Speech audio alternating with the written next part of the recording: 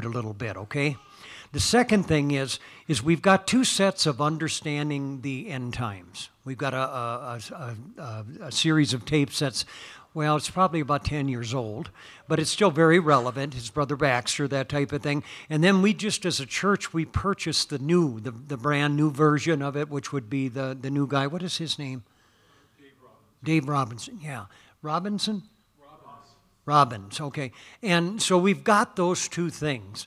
And one of the things that we were thinking about doing, and this is what I wanted to just kind of sow the seed to you, is we're thinking about developing an end time class where we could get together maybe on a couple of times a month. I know we got a lot of things going in this church. We really do. We got discipleship classes, we got, church and that type of thing.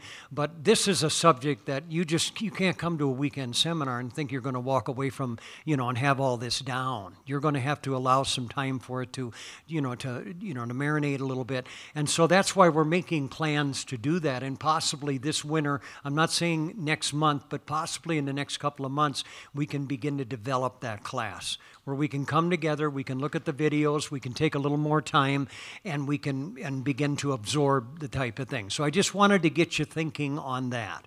And so, because again, I know when you're dealing with the amount of information that he was dealing with here today, sometimes the brain just doesn't quite catch up with that. So I just wanted to give that piece of information to you.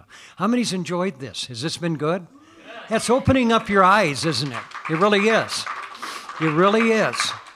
And expect, within the next few weeks, maybe months, even days, that God will use you to witness to people about the end time.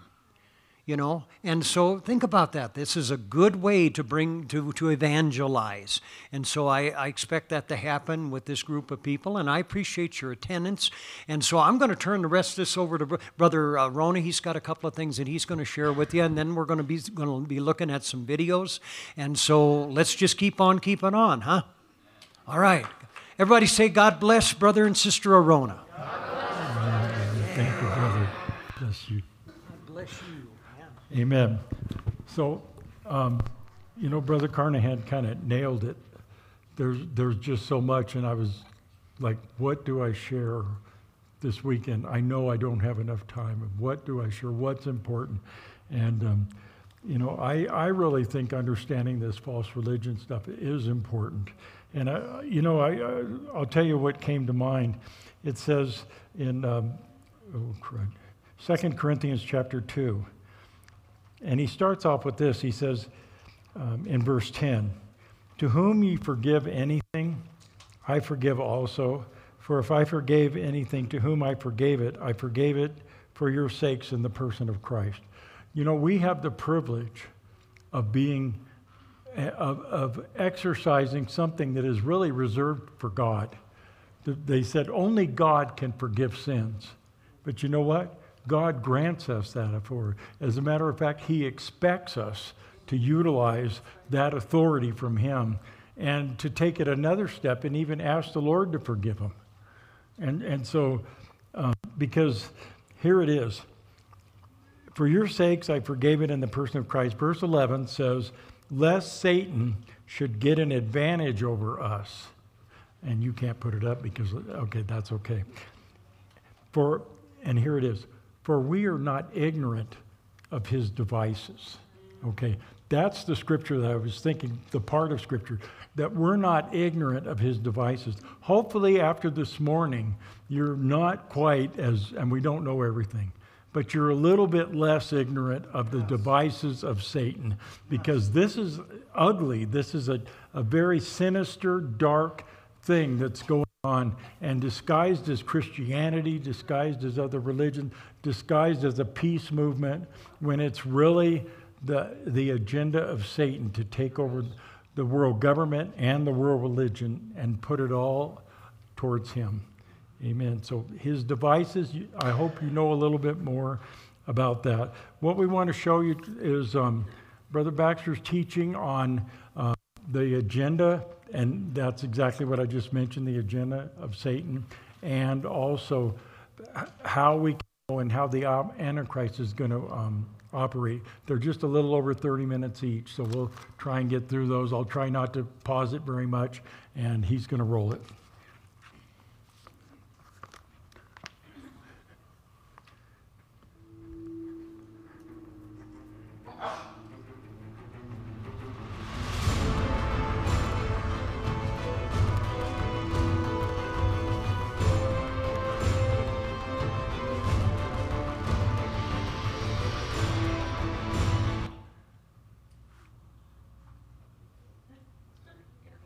Oh no.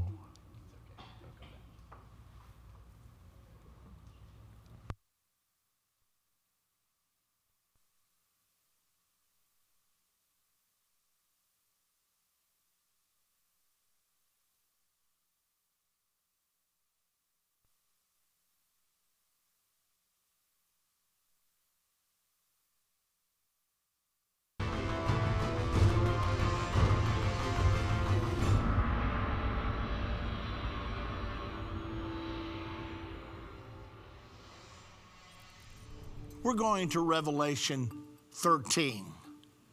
The entire 13th chapter of Revelation is devoted to Satan's plan for the end time. You might know Satan's chapter would be chapter 13. Verse 1 through 8 describe the Antichrist and the nations that will make up his world government. Verses 11 through 15 describe the one world religion of the end time and the leader of that global religion, the false prophet. Verses 16 through 18 describe the economic system of the global government. Economic control will be the mechanism used to force conformity to the world government and the global religion. This economic system is called the mark of the beast.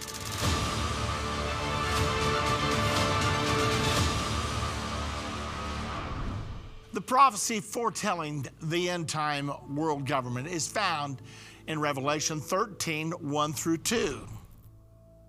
And I stood upon the sand of the sea, and saw a beast rise up out of the sea, having 7 heads and 10 horns, and upon his horns 10 crowns, and upon his heads the name of blasphemy. And the beast which I saw was like unto a leopard, and his feet were as the feet of a bear, and his mouth as the mouth of a lion. And the dragon gave him his power, and his seat, and great authority. In order to understand this prophecy, notice the different symbols used in describing this beast. The body of a leopard, the feet of a bear, the mouth of a lion, and 7 heads and 10 horns. These symbols are clearly explained in another prophecy found in the Old Testament. It is absolutely impossible to understand the Revelation 13 prophecy without first understanding the Old Testament prophecy that identifies each of these symbols. We're looking now at what I consider the most important prophecy in the entire Bible. We find this prophecy in Daniel chapter 7, verses 1 through 8. Without understanding this prophecy, it is absolutely impossible to understand some of the key prophecies found in Revelation. Let's look now at Daniel chapter 7, verse 1 through 3. In the first year of Belshazzar, king of Babylon, Daniel had a dream and visions of his head upon his bed. Then he wrote the dream, and told the sum of the matters. Daniel spake and said, I saw in my vision by night, and, behold, the 4 winds of the heaven strove upon the great sea, and 4 great beasts came up from the sea, diverse one from another. Let's pause a moment to point out that prophecy is almost always written in symbols, but they are symbols that will have meaning at the time of the prophetic fulfillment. Now, these 4 beasts in Daniel chapter 7, verse 1 through 8, were a lion with eagle's wings, a bear with 3 ribs in its mouth, a leopard with 4 heads and 4 wings of a fowl, And then the last beast was so different from anything Daniel had ever seen that he really couldn't give a name to it. So he merely described it as having 10 horns. So what do these beasts symbolize? We can know. We don't have to guess because the symbols are explained for us later on in the very chapter where the prophecy is given.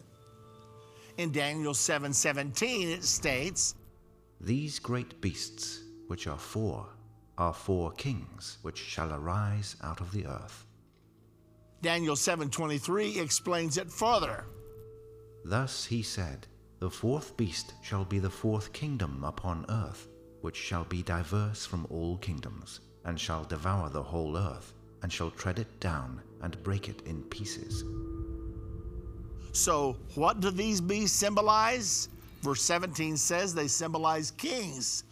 Verse 23 says they symbolize kingdoms. So a beast in Bible prophecy symbolizes a kingdom or a nation along with the ruler of that kingdom or nation.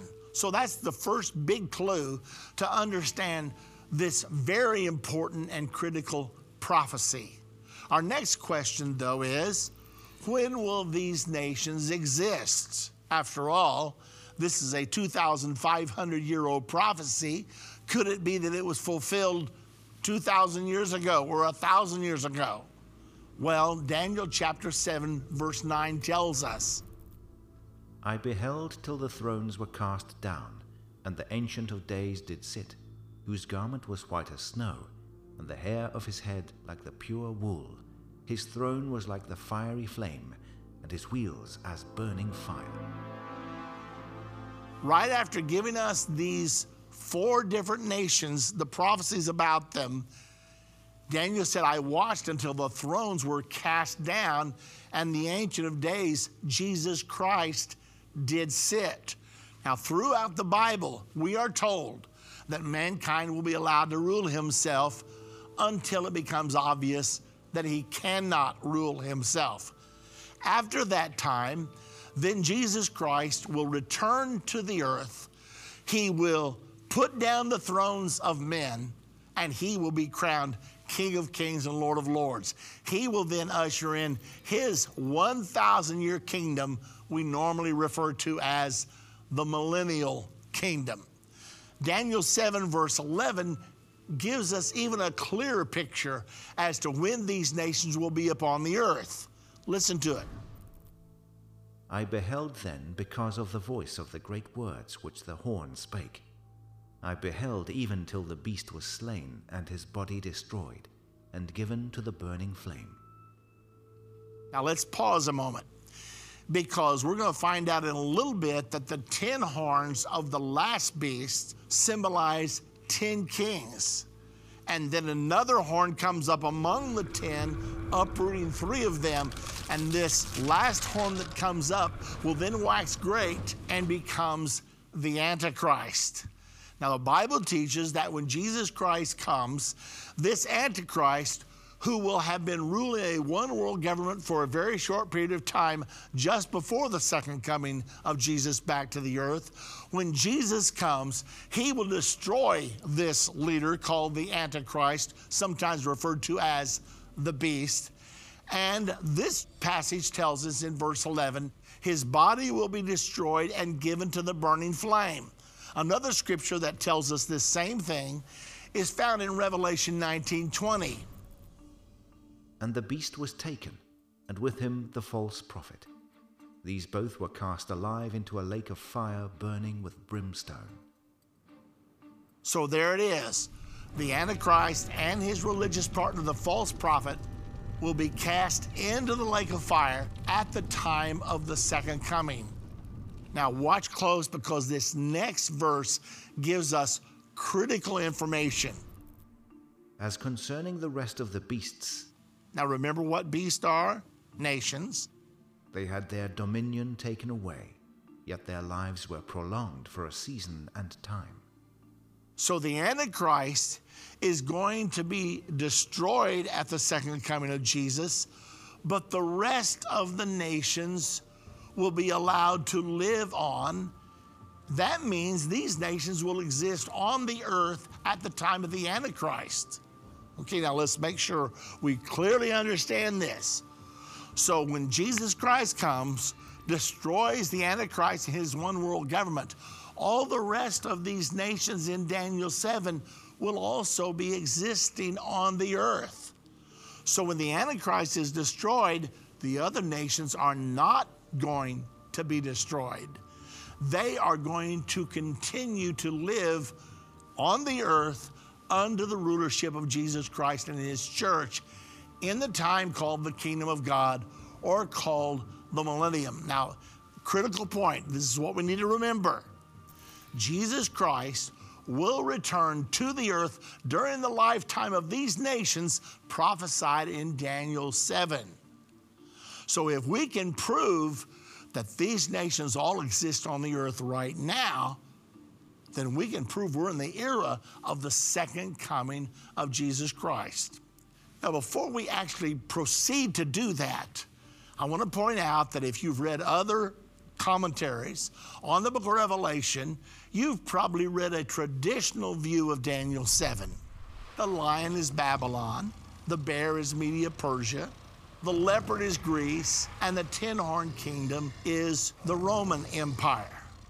Where does this come from? There's no real proof that this is true. Furthermore, the Bible proves it's not true. Let's go to the very next chapter, Daniel chapter 8, verse 20 through 21. In this chapter, there's a ram fighting against a he-goat. In chapter 8, verse 20 and 21, it says, The ram which thou sawest having 2 horns are the kings of Media and Persia, and the rough goat is the king of Grecia. So, the ram is Media-Persia, not the bear, as the traditional view has been. And the goat is Greece, not the leopard, as has been commonly taught.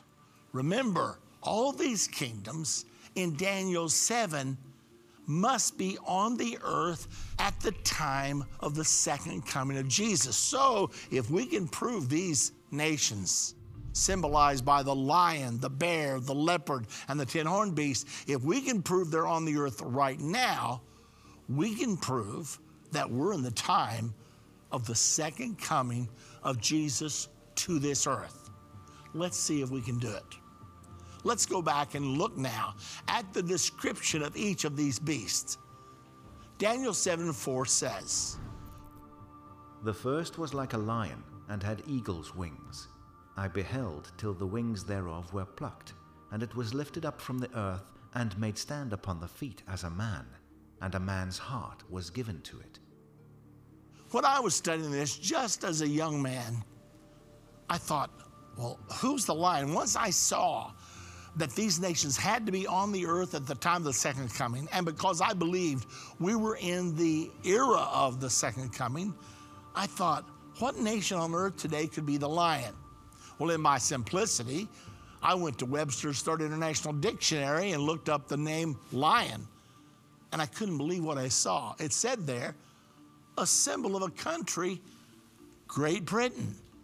I thought, oh, so the lion is Great Britain.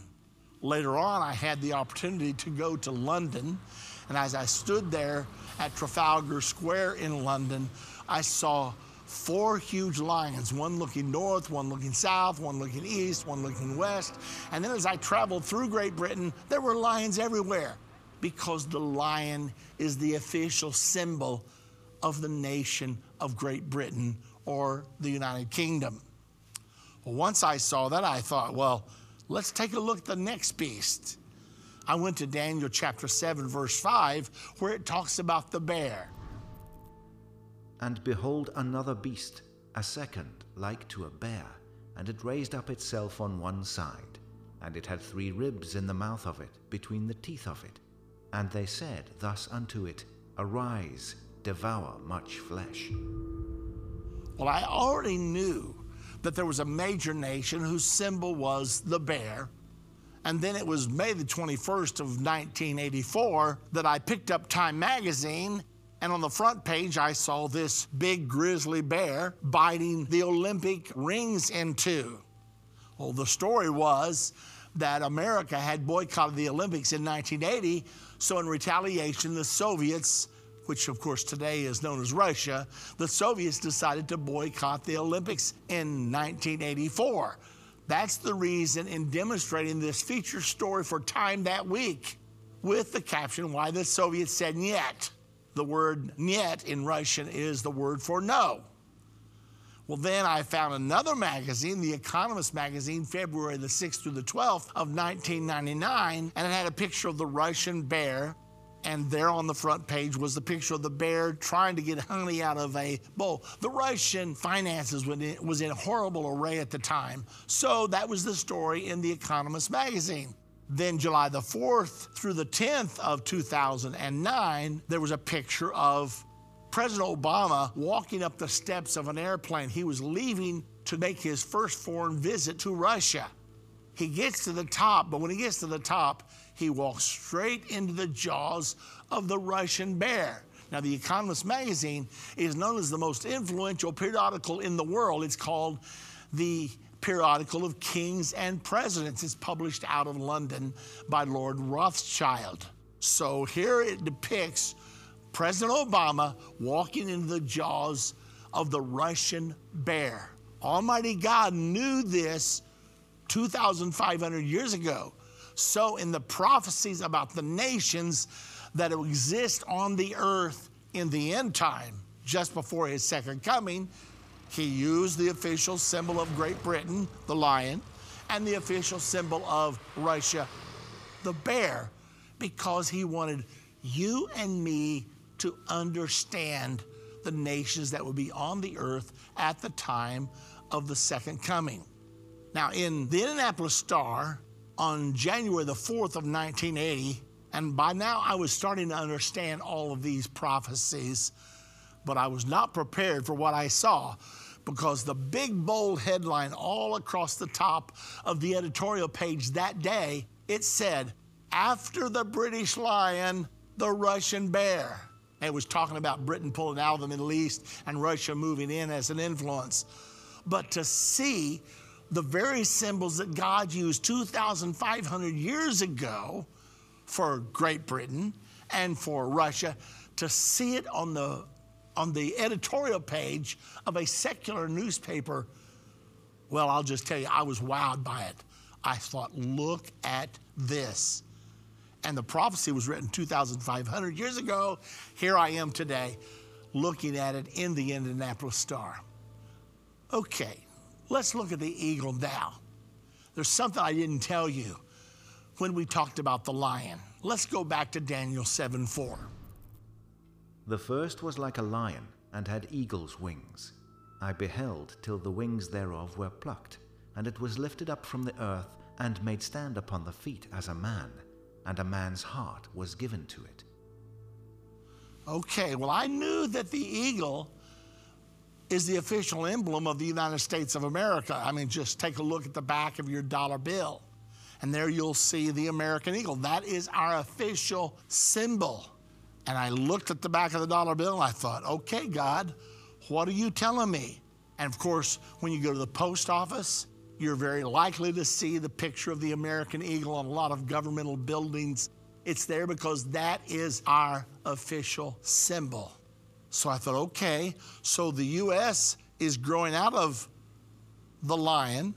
Where do we come from? We grew out of Great Britain, our mother country. How did God know all this 2,300 years before the Declaration of Independence? It's amazing. Now, there's another Time magazine article, October the 27th of 1980. It depicts the eagle and the bear overlooking the globe. The globe has a fuse. The fuse is lit, and the caption says, the Gulf, speaking of the Persian Gulf, the Middle East, will it explode? Time magazine is using the symbols from God's Bible. Okay, I was speaking on this subject. It was way back in September of 1988. There was a book out called 88 Reasons Why Jesus Will Return in 1988. My phone was ringing off the hook because I specialize in Bible prophecy. People were saying, hey, this guy is saying that Jesus is coming back between September the 9th and September the 13th of 1988. Is it going to happen? I said, no, it's not going to happen. A friend of mine called me saying, look, they're so excited about this down here. It's on all of the talk programs. Would you please come down and do a prophecy conference for me at this time? I said, I'll tell you what I'll do. They say that the coming is supposed to happen between September the 9th, September the 13th. I'll come on the 9th, and I'll stay through the 14th. And if the Lord comes, I guess I'll go to heaven from Tennessee. Anyway, I went down there. The first night I spoke on Great Britain, the United States, Russia, and Germany in Bible prophecy. Well, after the meeting, we went out to grab a bite to eat at a local Shoney's restaurant. We're standing there before going in, talking with the pastor and different members of the church. And one of the young ladies had drifted over to the newspaper displays in front of the restaurant. And all of a sudden she screamed out and said, right there it is, look at that. Well, we all rushed over, and there on the front page of USA Today, September the 9th, 1988, was a picture of the Russian bear nose to nose with Uncle Sam. And the caption said, USA, USSR, Glasnost, there will be more of this. Now, don't forget, it states that the wings were broken off and was made stand up on the feet as a man, and a man's heart was given to it. We're going to talk in a moment about what that means. First of all, though, the breaking of the eagle's wings away from the lion. We all know that the Declaration of Independence happened on July the 4th, 1776. Would it surprise you to realize that July is the 7th month? It happened on the 4th day. Do you realize the prophecy of the breaking of the eagle's wings away from the lion happened in the 7th chapter, in the 4th verse, Daniel 7:4? Pretty amazing. Well, then it says that the eagle was lifted up and given the heart of a man. What could that mean? Well, you know as well as I do that the United States has two symbols, not one. We have the eagle and we have Uncle Sam. Everything fits perfectly. Why did God do all this? Because he wanted you and me to understand when he was coming. But he didn't want everybody to understand. He only gave the understanding to those that would diligently seek him. That's what we're doing today. Let's look now at the leopard. Daniel 7:6 tells us about the leopard. After this I beheld, and lo, another like a leopard, which had upon the back of it 4 wings of a fowl. The beast had also 4 heads, and dominion was given to it.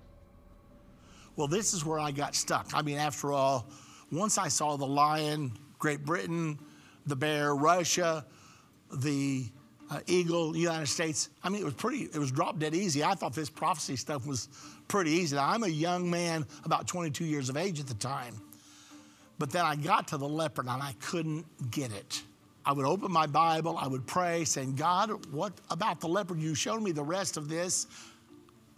I don't understand the leopard. I was preaching a revival in Melville, Louisiana. My off day was on Monday. We held revival Tuesday through Sunday. And so that was my day to rest and sleep in. About 9 o'clock in the morning, I woke up, and the Spirit of the Lord spoke to me so clear. It was not an audible voice, but it was in my mind. It's like the Lord said, go buy a newspaper. I've got something I want to show you. Well, it was so vivid, I jumped out of bed, put on some clothes, washed my face, combed my hair, and I stepped outside. Now, in this little town of Melville, they had one stop light and one filling station and one little grocery store, and that was about it. And I didn't know where I could even buy a newspaper, so I stepped outside. One of the ladies was there cleaning the church, so I said to her, where could I buy a newspaper? And she paused. She said, you know, really, I don't know. Now, she had lived in Melville 25 years. I don't think she was very much keeping up on the news. But then she said, you know, there's a little cafe over here. They may have one. I jumped in my car, drove over to the little cafe. I didn't go there to eat. I went there to buy a paper. I walked inside, and sure enough, I spotted it over in the corner of the restaurant, I saw the newspaper machine. I put my dime in. That shows you it was a long time ago. I put it in. I pulled out the newspaper, and I was stunned by what I read. Germany sells Leopard tanks to the Netherlands. I'd been asking God to show me who the Leopard was. Well, I knew that America had some military equipment named after our Eagle. As a matter of fact, we had a plane called the Eagle Fighter. And I read the article, and it stated there that the Leopard tank is the world's #1 tank. Well, I searched further. I finally found out that Webster's online dictionary says the leopard is also the unofficial national animal, replacing the tiger, which was, along with the eagle, the national animal of Nazi Germany. Now, don't forget though, when it talks about the leopard, the Bible says that dominion was given to the leopard. I thought, what does that mean? Well, then it dawned on me that one nation has started the last 3 major wars. The Franco-German War of 1870, World War I, World War II, were all plotted, planned, and started by Germany, the leopard. Well, I continued to dig because I wanted to make sure I was right.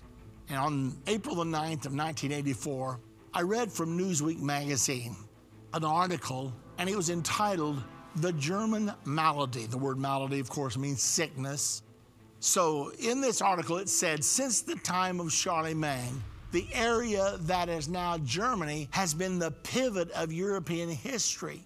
In the past 120 years, the Germans have, watch this word, dominated Europe intellectually, industrially, and militarily. Remember, dominion was given to the leopard. All the pieces came together. Now, when I thought about Germany having dominion, of course, Germany started, like we said, the Franco-German War, World War I, World War II. During World War II, Germany almost conquered the entire world. Actually, it's a miracle that Adolf Hitler did not succeed in his world-ruling ambitions. This miracle is listed probably in your encyclopedia as a miracle. It's called the Miracle of Dunkirk. Here's what happened. The German forces were sweeping through Europe. They swept very rapidly through France. The Allied armies were caught in a pincer movement by the famous Blitzkrieg attack of the Nazi forces. And they had the Allied forces pinned against the English Channel. It was such a precarious situation that Winston Churchill actually called for a worldwide day of prayer and fasting. He asked the whole world, we're in trouble. We need God's help. Well, God, did he ever help? Because Hitler was back in his bunker and he watched at the progress. It was just happening too easy. So he decided perhaps he was falling into a trap. Something said to him, you're falling into a trap. So he ordered a halt for reassessment. He called his generals off the front lines. Now, they were vivid with anger because they knew they had it, but they couldn't disobey their commander-in-chief. So back to Hitler's command bunker they went. And after consulting with his generals, Hitler decided, okay, it's all right, everything's fine. And he said, okay, go back, finish the job.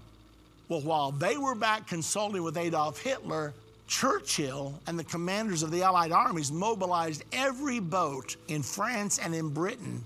Now, you know that Britain is separated from France by the English Channel, about 18 miles wide, and back and forth and back and forth and back and forth. They mobilized every boat they could get their hands on, and they pulled out over 338,000 men, the heart of the Allied army, and they got over safely into England.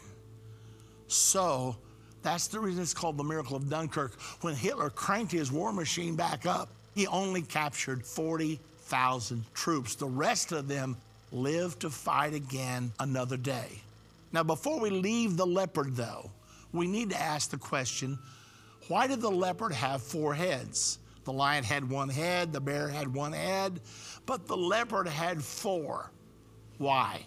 Well, because a beast in Bible prophecy symbolizes a nation or an empire, but multiple heads on a beast portray the number of times that nation will rise and fall.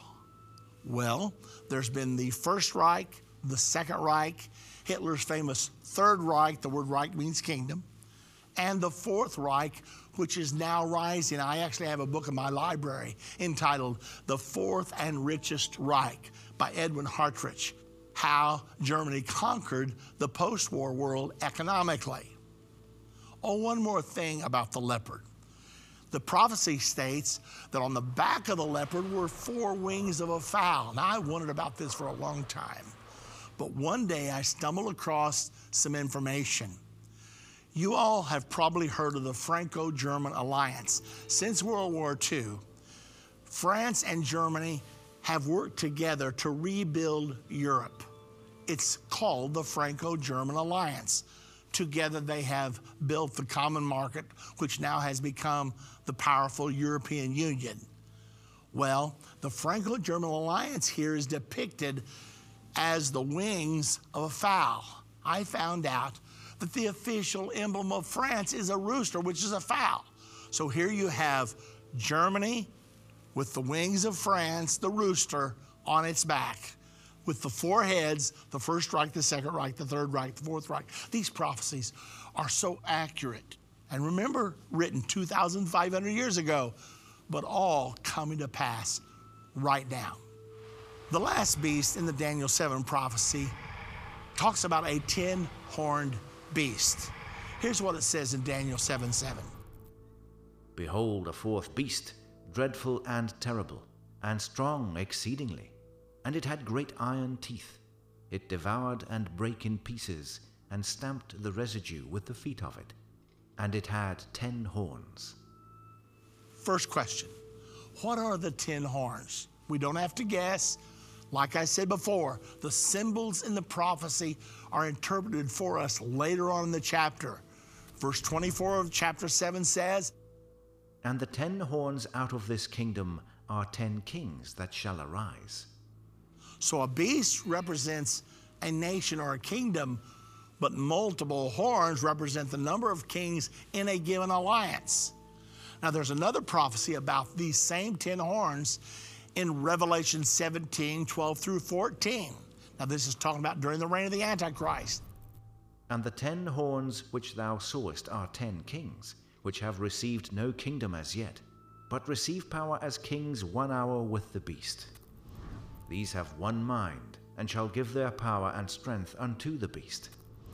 These shall make war with the Lamb, and the Lamb shall overcome them. For he is Lord of lords, and King of kings, and they that are with him are called, and chosen, and faithful.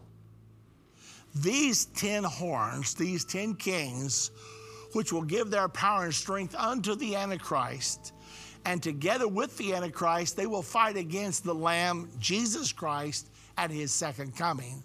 Now let's ask this question. Who is the little horn that comes up among the 10 in Numbers 3?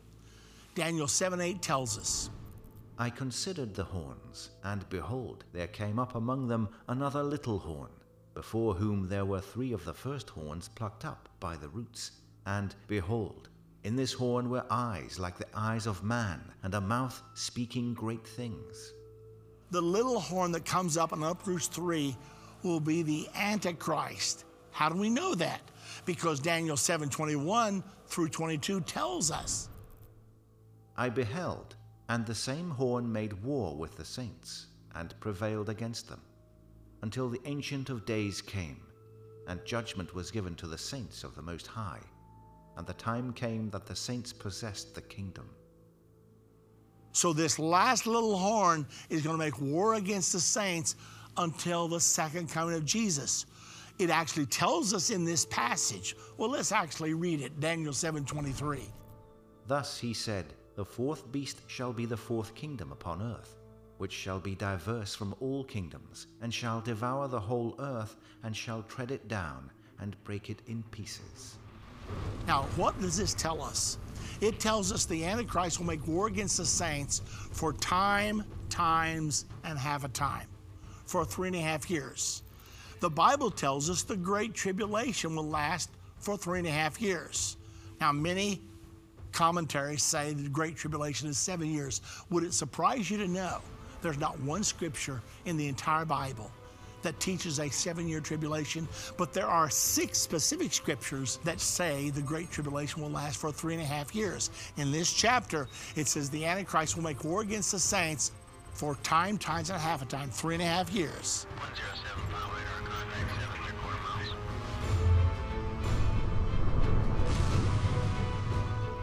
And then verse number 27 of Daniel 7 tells us, And the kingdom and dominion, and the greatness of the kingdom under the whole heaven, shall be given to the people of the saints of the Most High, whose kingdom is an everlasting kingdom, and all dominions shall serve and obey him. this depicts the second coming of Jesus Christ when he puts down all thrones. Remember, Daniel 7:9, I beheld till the thrones were cast down and the Ancient of Days did sit. This is depicting the establishment of the kingdom of God. Let's talk about our next lesson.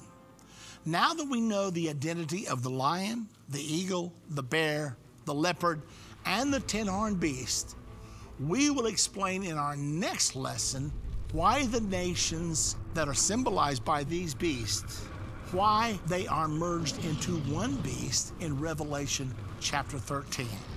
As I stated, if we don't understand Daniel 7, we cannot understand the combined beast with the body of the leopard, the feet of the bear, the mouth of the lion, and the 10 horns of the 10-horn kingdom. Now, this is going to be a great revelation that every single one of us must understand, because we are living in the middle of this development right now. Whatever you do, don't miss the next lesson.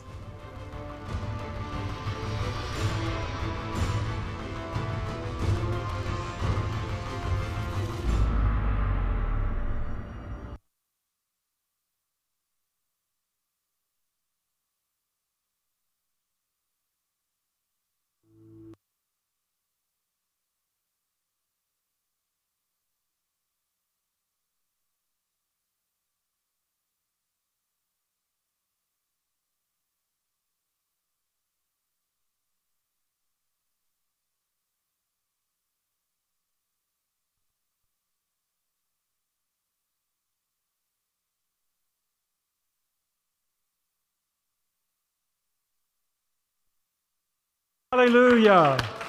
Oh, hallelujah. We want to worship you in spirit and truth. Oh, praise God. Praise God. Praise God. Hallelujah. Hallelujah. You're worthy. You're worthy, Jesus. Hallelujah. We're looking for you. We're looking for you, Lord. Hallelujah. We will be faithful to the end, Lord. Hallelujah. We can make it, Lord, by your grace. We can make it by your power, Lord. Hallelujah. We stand in your promises, Jesus. Hallelujah. Hallelujah. Hallelujah. You're ready to go? We're ready to go if you are. Amen. If you need to go out and do something, we're going to go ahead and run it. Just do what you need to do. We won't be rude.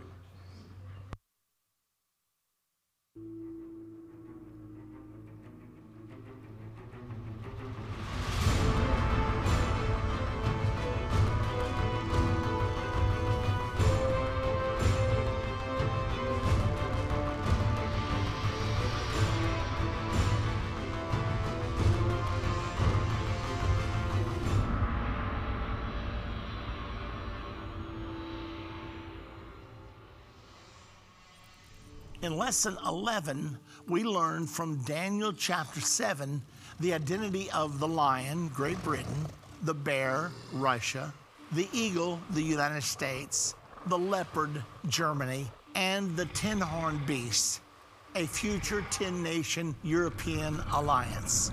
This will enable us to understand the coming world government depicted in Revelation 13, verses 1 through 8.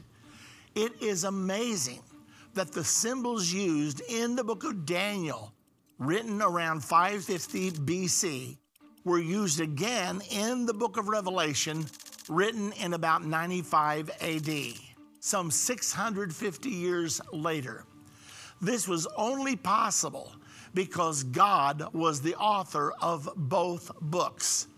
The passage using the symbols from Daniel is found in Revelation 13, verses 1 and 2.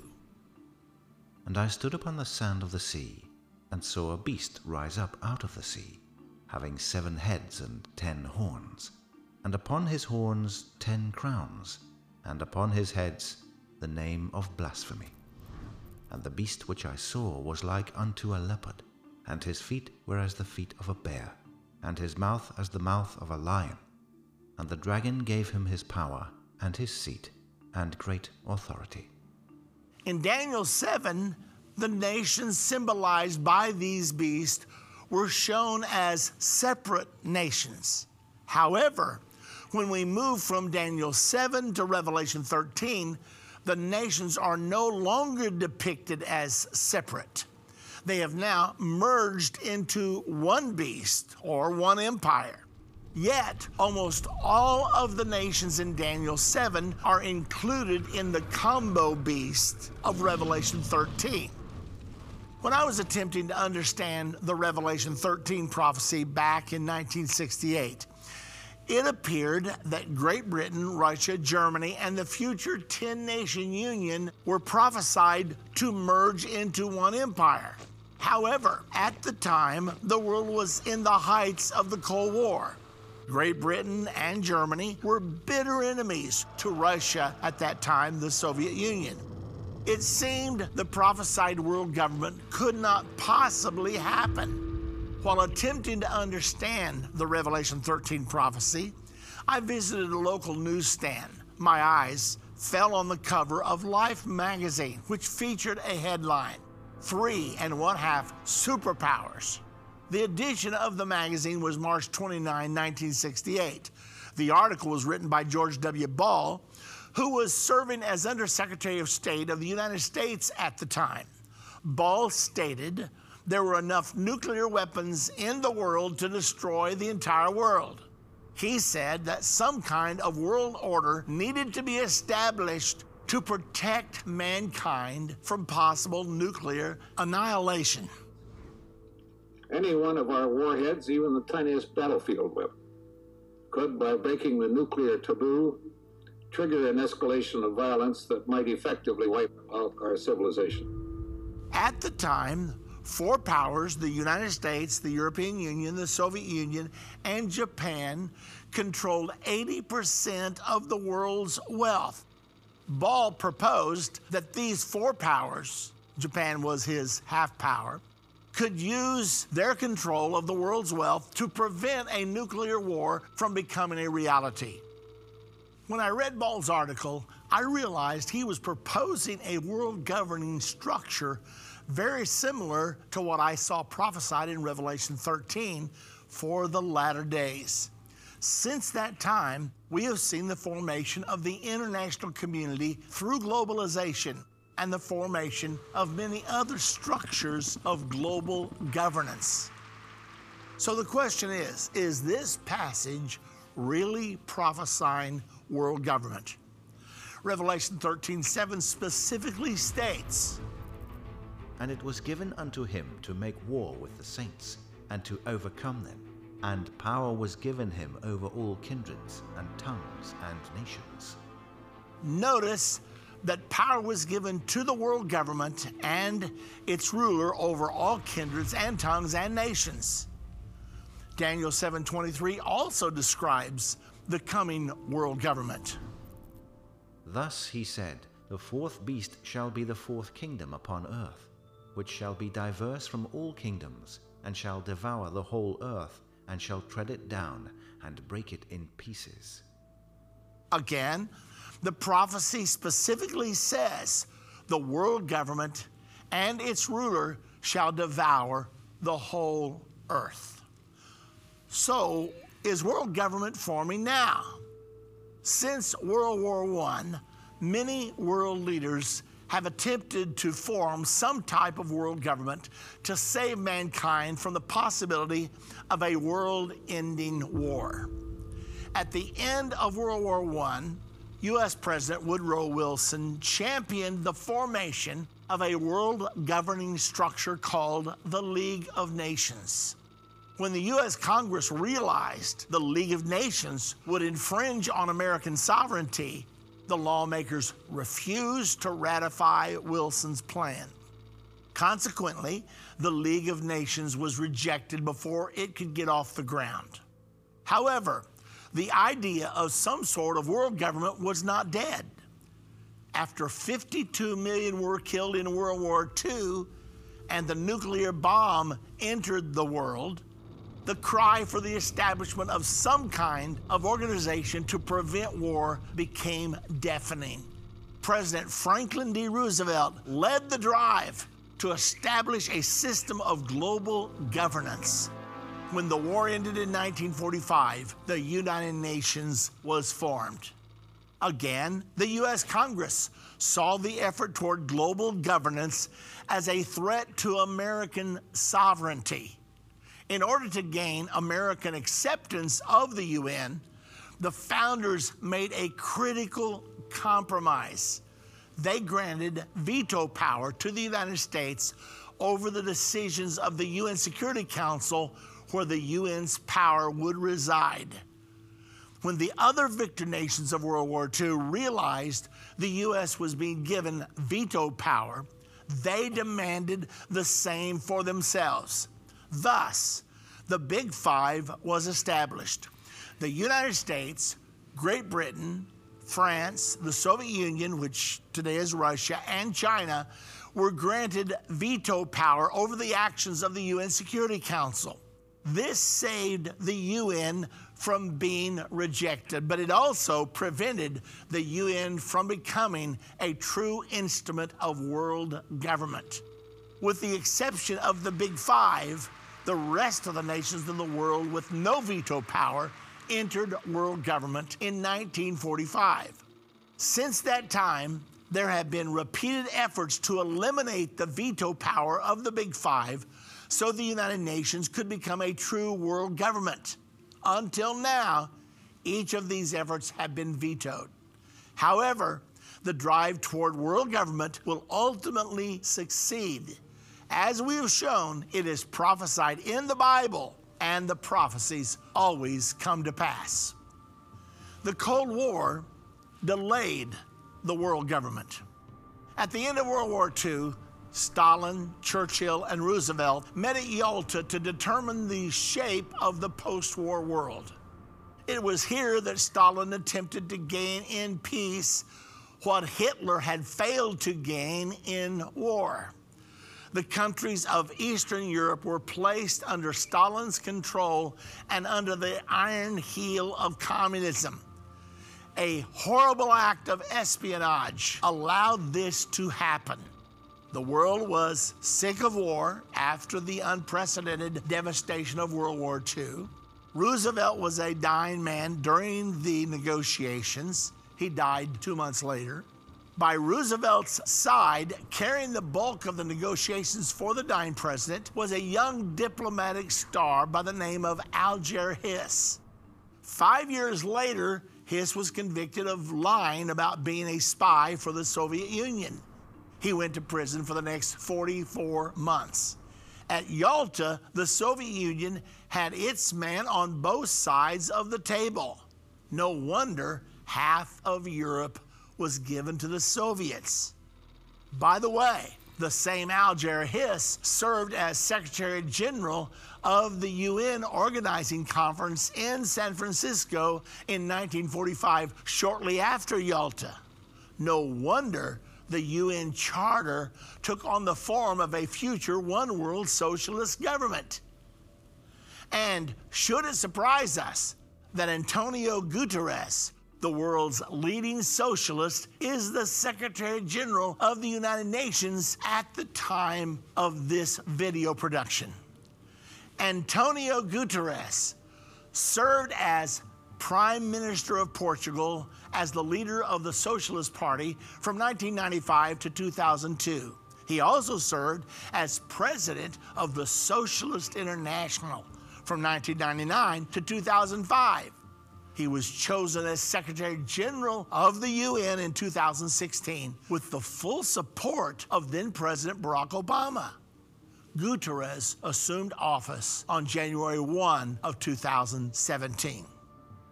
Now we've got to stop to ask the question, what happened to the eagle's wings?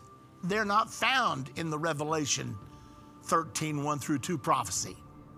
It's clear from the prophecy of the combo beast of Revelation 13 that Great Britain, Germany, Russia, and a future 10-nation alliance will make up the world government of the end time. This presents us with a critical question. The eagle's wings that were in Daniel 7 are not included in the combined beast of Revelation 13. What will happen to the United States? It is apparent the U.S. is not included in the end-time world government of the Antichrist. The eagle's wings do appear one other place in the book of Revelation. In Revelation 12, there is a woman with 12 stars around her head. The woman is Israel, and the 12 stars represent the 12 tribes of Israel. Revelation 12, 13 through 14 describes Satan making war against Israel during the final 3.5 years called the Great Tribulation. It also tells us about the role of the United States during this time. And when the dragon saw that he was cast unto the earth, he persecuted the woman who brought forth the man-child. And to the woman were given 2 wings of a great eagle, that she might fly into the wilderness, into her place, where she is nourished for a time, and times, and half a time, from the face of the serpent. This prophecy indicates that the United States will defend Israel from Satan and his one world government during the end time. Remember, this prophecy was written 2,000 years ago, long before America even existed as a nation.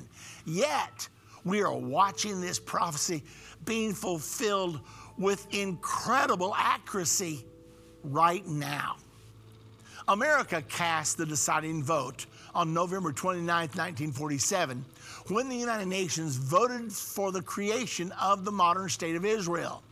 Since that time, the U.S. has used its veto power at least 43 times at the United Nations to protect Israel from resolutions that would have been hurtful to Israel. Under the Trump administration, America recognized Jerusalem as Israel's capital and moved the U.S. Embassy from Tel Aviv to Jerusalem in spite of bitter opposition from the UN. The United States finally and officially recognized Jerusalem as the true capital of Israel. Today, we follow through on this recognition and open our embassy in the historic and sacred land of Jerusalem. The U.S. also recognized Israel's annexation of the Golan Heights. The eagle will continue to protect Israel from the animosity of the end-time world government throughout the time of the Great Tribulation. America's veto power on the UN Security Council and the unrivaled military might of the United States enables the U.S. to defy the world community while defending the nation of Israel. Before we leave our discussion of verse 2 of Revelation 13, there's one more vital thing to understand. And his mouth as the mouth of a lion, and the dragon gave him his power, and his seat, and great authority. Some have mistakenly taught that the dragon here refers to China. However, Revelation 12:9 clearly explains who the dragon is. And the great dragon was cast out, that old serpent called the devil and Satan, which deceiveth the whole world. He was cast out into the earth, and his angels were cast out with him. So Revelation 13:2 clearly states that it is Satan who will give the world government, prophesied for the times just ahead, its power, seat, and great authority. From this passage, we clearly understand that the drive for world government is inspired by Satan himself. It is important that we understand why Satan is the driving force behind the formation of the coming world government. Satan's goal has always been that the whole world would worship him. This cannot be accomplished until Satan obtains control over the entire world. Revelation 13 paints a picture of a world government and its leader that will ultimately dominate the world and will demand that all under his control will worship or pledge allegiance to him. When people pledge their allegiance to the emerging world government, they will really be worshiping Satan himself. No wonder the advocates of world government are so radical in their drive towards their new world order. They are unknowingly being motivated by Satan himself.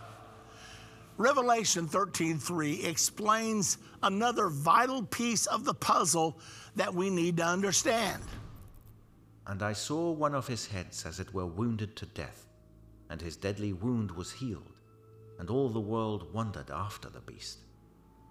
Many prophecy students have taught from this scripture that the Antichrist will be killed and that it will raise from the dead. They teach this will result in the world following the Antichrist. But is this what the scripture actually says? We cannot possibly understand this important prophecy unless we carefully notice what the passage actually says. It says that one of the heads of the beast was wounded to death, and his deadly wound was healed. The beast had 7 heads. One of these heads was wounded to death, and then the deadly wound was healed. Remember that the beast of Revelation 13, 1 through 2, is a union of the 4 beasts of Daniel 7. The 4 beasts of Daniel 7 had a total of 7 heads. 1 head of the lion, 1 head of the bear, 4 heads of the leopard, and 1 of the 10-horned beasts. Now for the important question. Which of the 7 heads was wounded to death and then healed? Remember from Daniel 7 that the leopard Germany had 4 heads. The 4 heads represented the First Reich, the Second Reich, Hitler's famous Third Reich, and the Fourth Reich, which is presently rising. There is a book written by Edwin Hartridge entitled The Fourth and Richest Reich, How the Germans Conquered the Post-War World. At the end of World War II, the Allies wrestled with a critical question. Germany had plunged the world into war 3 times within the last 70 years. She had started the Franco-German War of 1870, World War I, and World War II. The Allies concluded there was something within the German soul that caused its people to have a penchant for going to war. The conclusion was reached that something dramatic needed to be done to ensure that Germany would never again be able to plunge the world into conflict. It was decided that Germany would be split in half, creating East Germany and West Germany. East Germany would be placed under the Soviet sphere of influence, and West Germany would be controlled by the Western sphere of influence. This would diminish each of the Germanys so that neither sector would have the population base nor the financial power to threaten world peace again. West Germany was officially established in May of 1949, and East Germany was established in October of the same year. Headlines around the world screamed, "Germany is dead. She will never rise again." Over the next few years, the Western powers began to rebuild West Germany and to move her toward democracy. During the same time, the Soviet Union installed communism in East Germany. As totalitarianism was imposed upon the East Germans, many of them began to flee to the freedom of West Germany. This was especially true among the professional classes. One of the favorite routes to freedom was Germany's former capital of Berlin. When Germany was divided, Berlin was also divided, creating East Berlin and West Berlin. The increasing flight of professionals from East Germany became known as the brain drain. In order to stop the continual hemorrhage of talent from East Germany, the Soviets constructed a 29-mile wall through Berlin that became known as the Berlin Wall. The wall was constructed in August of 1961. The wall became the symbol of the division between communist powers of Eastern Europe and the democratic powers of Western Europe. This ideological divide became known as the Iron Curtain. Throughout the 1960s, the yearning for reunification, especially in Germany, grew. Aunts and uncles, cousins, and even brothers and sisters were separated by the hated Berlin Wall. In his famous magazine article in Life magazine, March 29, 1968, 3 1/2 Superpowers, George W. Ball described the division of Germany as a rusty knife wound that must someday be healed. When I saw Ball's reference to the German division as a rusty knife wound, I immediately thought of the Bible's reference to the head that would be wounded to death. On the 25th anniversary of the building of the Berlin Wall, USA Today carried an article entitled, "Berlin Wall, West Somber, East is Festive." The article stated the Berlin Wall's 25th anniversary Wednesday spotlighted its unique role as the stark symbol of East-West differences, the bricks and mortar of propaganda, the 29-mile wound that won't heal. Once again, a major news source referred to the Berlin Wall as the wound that won't heal. The Berlin Wall finally came down on November the 9th of 1989. Reporting on this momentous event, Time magazine's article was entitled, "Wall of Shame, 1961 through 1989. The article stated it was the most palpable evidence of a deep wound in European civilization, and it is finally gone. To review, Life magazine referred to the Berlin Wall as the rusty knife wound that must be healed. USA Today called the Berlin Wall the 29-mile wound that won't heal. Finally, Time magazine called the Berlin Wall a deep wound in European civilization. The fall of the Berlin Wall was the healing of the deadly wound. The last part of verse 3 states that the healing of the deadly wound will cause the whole world to wonder after the beast, speaking of the Antichrist and his world government.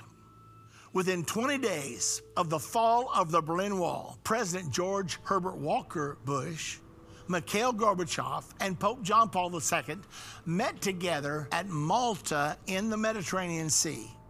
They came out of those meetings announcing the birth of the New World Order. President Bush said, "We have before us the opportunity to forge for ourselves and for future generations a new world order, a world where the rule of law, not the law of the jungle, governs the conduct of nations. When we are successful, and we will be, we have a real chance at this new world order, an order in which a credible United Nations can use its peacekeeping role to fulfill the promise and vision of the UN's founders." Very shortly after this time, we began to hear about globalization. We were told that we must think globally. Terms like the world community, the international community, and global governance entered the vocabulary of people everywhere. World government organizations began to gain prominence.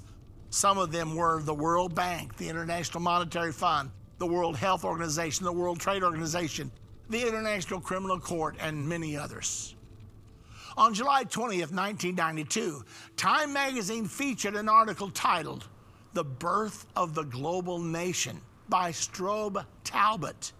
In his article, Talbot said that in the 21st century, national sovereignty would cease to exist. that we would all answer to a single global authority. Talbot went on to serve as Deputy Secretary of State for 7 years under President Bill Clinton. Walter Cronkite was known as America's newsman for many years. After his retirement, he was given the 1999 Norman Cousins Global Governance Award by the World Federalist Association for his work toward the formation of a world government. First, we Americans are going to have to yield up some of our sovereignty. That's going to be, to many, a bitter pill. It would take a lot of courage, a lot of faith, a lot of persuasion to them to come along with us on this necessity. Today, we must develop federal structures on a global level.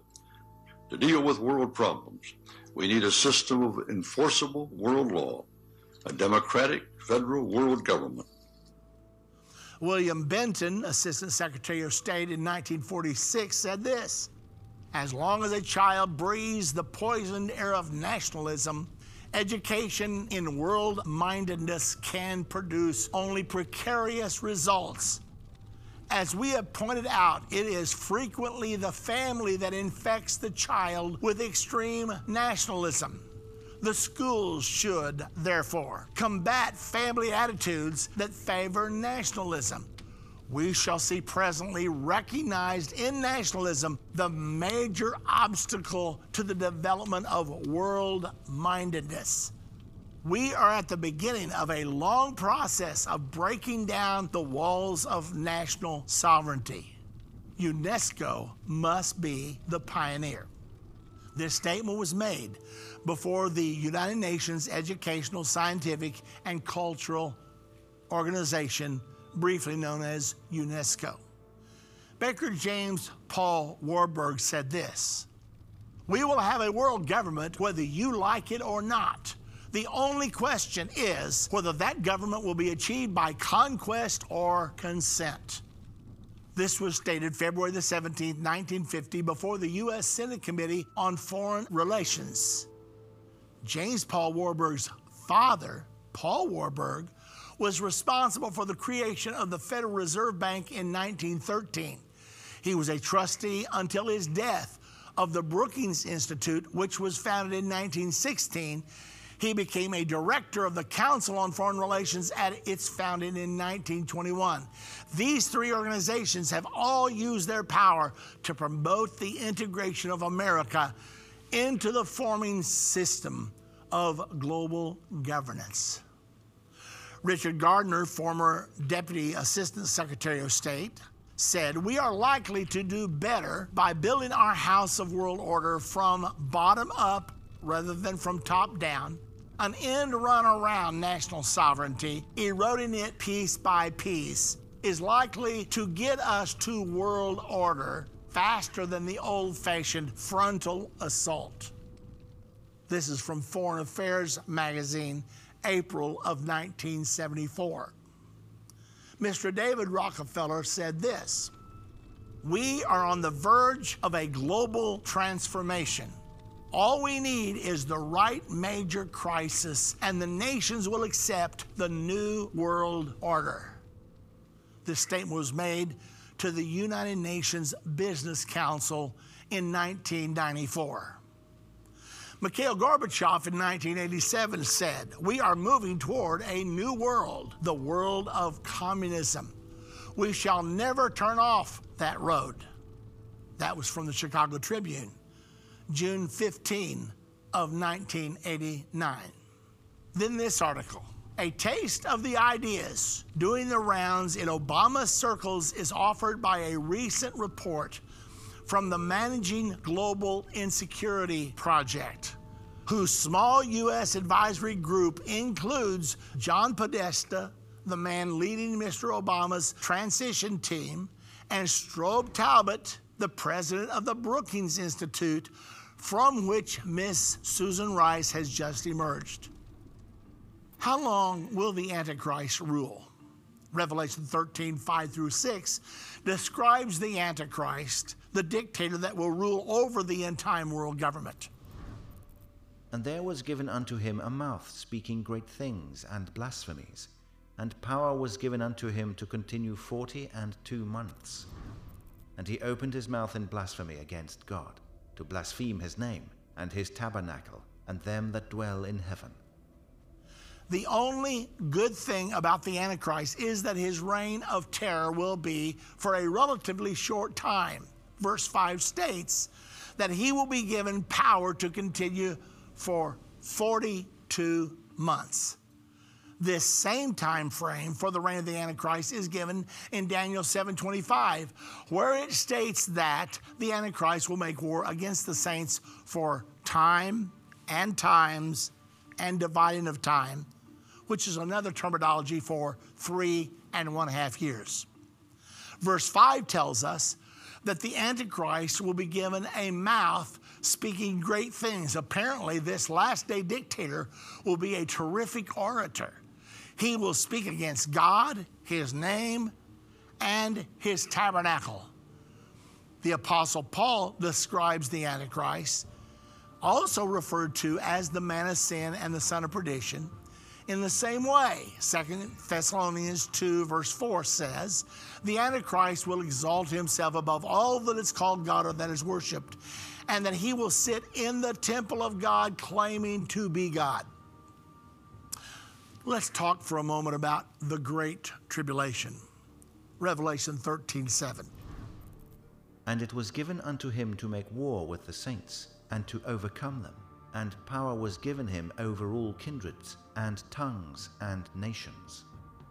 This passage tells us that the Antichrist and his world government will be allowed to make war against God's people for 3.5 years. It's interesting that most prophecy commentaries say that the Great Tribulation will last for 7 years. Yet there is not one scripture in the entire Bible that teaches a 7-year tribulation. Every scripture that describes the length of the Great Tribulation says that it will be 42 months, times and a half a time, or 1,260 days. You can verify this in Daniel 7:25, Daniel 12:7, Revelation 13:5, Revelation 12:6, Revelation 12:14, and Revelation 11:3. There is a 7-year period called Daniel's 70th week, referred to in Daniel 9:27. However, it states that the abomination of desolation will occur in the middle of the 70th week, or the 7-year period. Jesus said in Matthew 24:15 through 21, that the abomination of desolation, which occurs halfway through the 7 years, would trigger the Great Tribulation. We know from this that the Great Tribulation will take place during the final 3.5 years of Daniel's 70th week. So will the Antichrist rule every nation? Verse 7 states that the Antichrist will be given power over all kindreds, nations, and tongues. Yet other passages name a few nations that will not fall under the reign of the Antichrist. Daniel 11:41 states, He shall enter also into the glorious land, and many countries shall be overthrown. But these shall escape out of his hand, even Edom and Moab, and the chief of the children of Ammon. Edom is Petra in southern Jordan. The Moab mountains are in central Jordan, and Ammon is the capital of Jordan. The scripture states specifically that the country of Jordan will escape out of the hand of the Antichrist. Revelation 12:14 states that Israel will be protected from the Antichrist during the entire time of the Great Tribulation. Zechariah 14:2 tells us that the Antichrist and his world government will only invade Israel at the time of the Battle of Armageddon, which occurs at the end of the tribulation. Revelation 12:14 teaches that the eagle, the United States, will protect Israel from the Antichrist during the 3.5 years of the Great Tribulation. This means that the U.S. will be in opposition to the Antichrist and his world government all the way through the Great Tribulation. How do we reconcile these facts with Revelation 13:7, which states that the Antichrist will rule all people, nations, and tongues. There is one possible explanation. The statement must imply that the Antichrist and his world government will dominate all the world, yet there will be a few nations that will not submit to the world government system. So will anyone escape the rule of the Antichrist? Revelation 13:8 tells us. And all that dwell upon the earth shall worship him, whose names are not written in the book of life of the Lamb slain from the foundation of the world. This passage states that all people on earth will worship, pledge allegiance to the Antichrist and his world government except for one group of people. The only group of people that will not worship the Antichrist will be those whose names are written in the Lamb's book of life. The Lamb is Jesus Christ. And the only way to have our names written in the Lamb's book of life is to be born again. Jesus said in John 3:3-5, that except a person is born again, he cannot enter the kingdom of God. During the reign of the Antichrist, most people will submit themselves unto his rulership. However, there will be a minority that will hold faithful to the truth during this time, even if it costs them their lives. In our next lesson, we will learn all about the prophesied one world religion and the leader of that one world religion, the man the Bible calls the false prophet. You won't want to miss that one.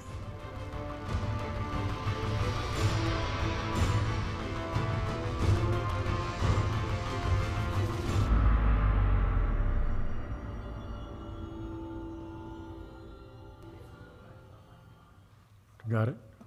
Yeah. Buy the truth and sell it not. What will a man give in exchange for his soul? It's not worth it to sell out. Jesus Christ promises that we will, how do I say it? Have you ever heard this saying? I know you all have.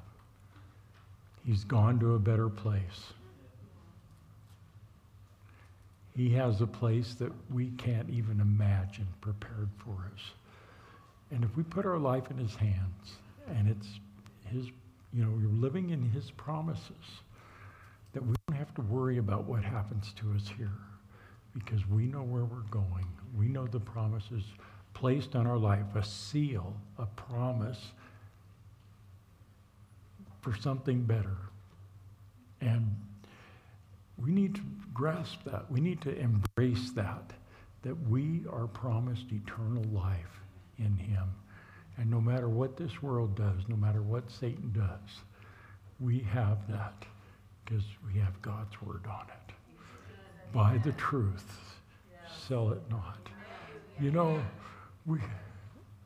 was thinking about how we honor soldiers that go to war for the sake of this country, and they put their life at risk for that, for the sake of a political entity, and police officers that go to work every day, and they put their life on the line for the people in their community and stuff.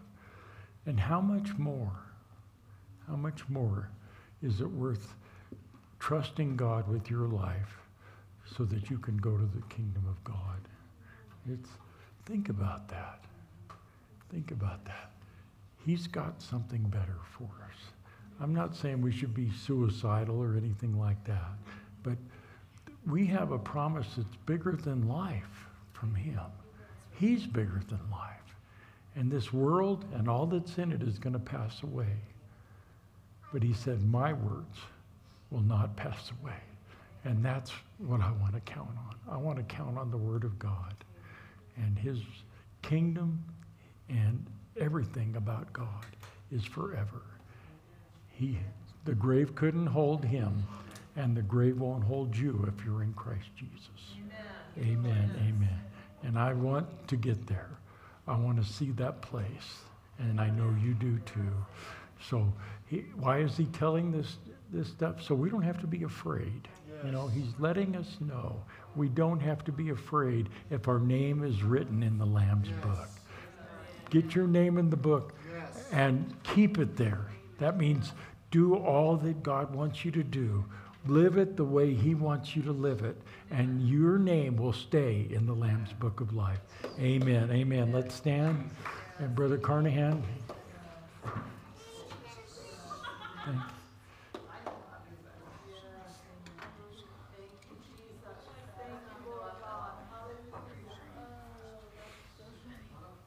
Go ahead and lift our hands and begin to pray. Thank you, Jesus. Yes. You're opening our eyes, God. We do recognize that. And we appreciate that, Lord. Yes. Even here today, Lord God, you've allowed the spirit of revelation to come into this place and illumine the spirit. In Jesus' name. Yes. Oh, that's it. Oh, yes.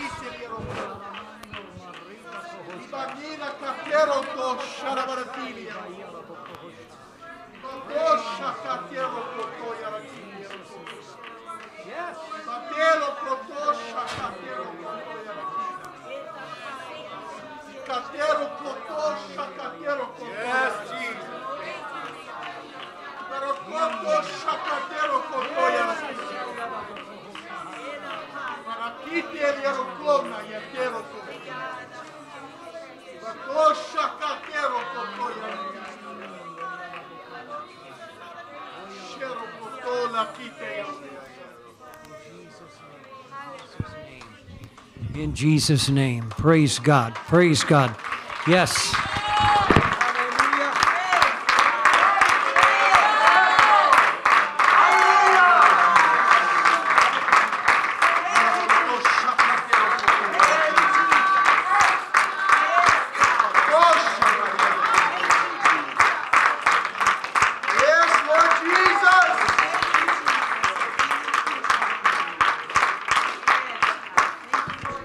Praise God, that one constant about all of this end time news and revelation or whatever the case is there's always been a peace that comes with knowing that your hand is in the hand of his. And so we don't have to believe that it's going to be any different. You know, that God does have his hand on the church. And so that's why we want to make sure that we're firmly planted on his rock, the rock. And so I appreciate the opportunity to do that. I've had a couple of people ask me about giving for this conference, and of course we would accept any kind of giving that you want to give for the expenses and the things of that nature. And I won't take a formal offering here right now, but if you want to give money and before you leave today, you're sure welcome to do that. If you want to give online, we do have a lot of people that pursue it that way. But yes, I think it would be very worthy of what the Bible calls tithes and offerings. And I think this would be a good place to put an offering.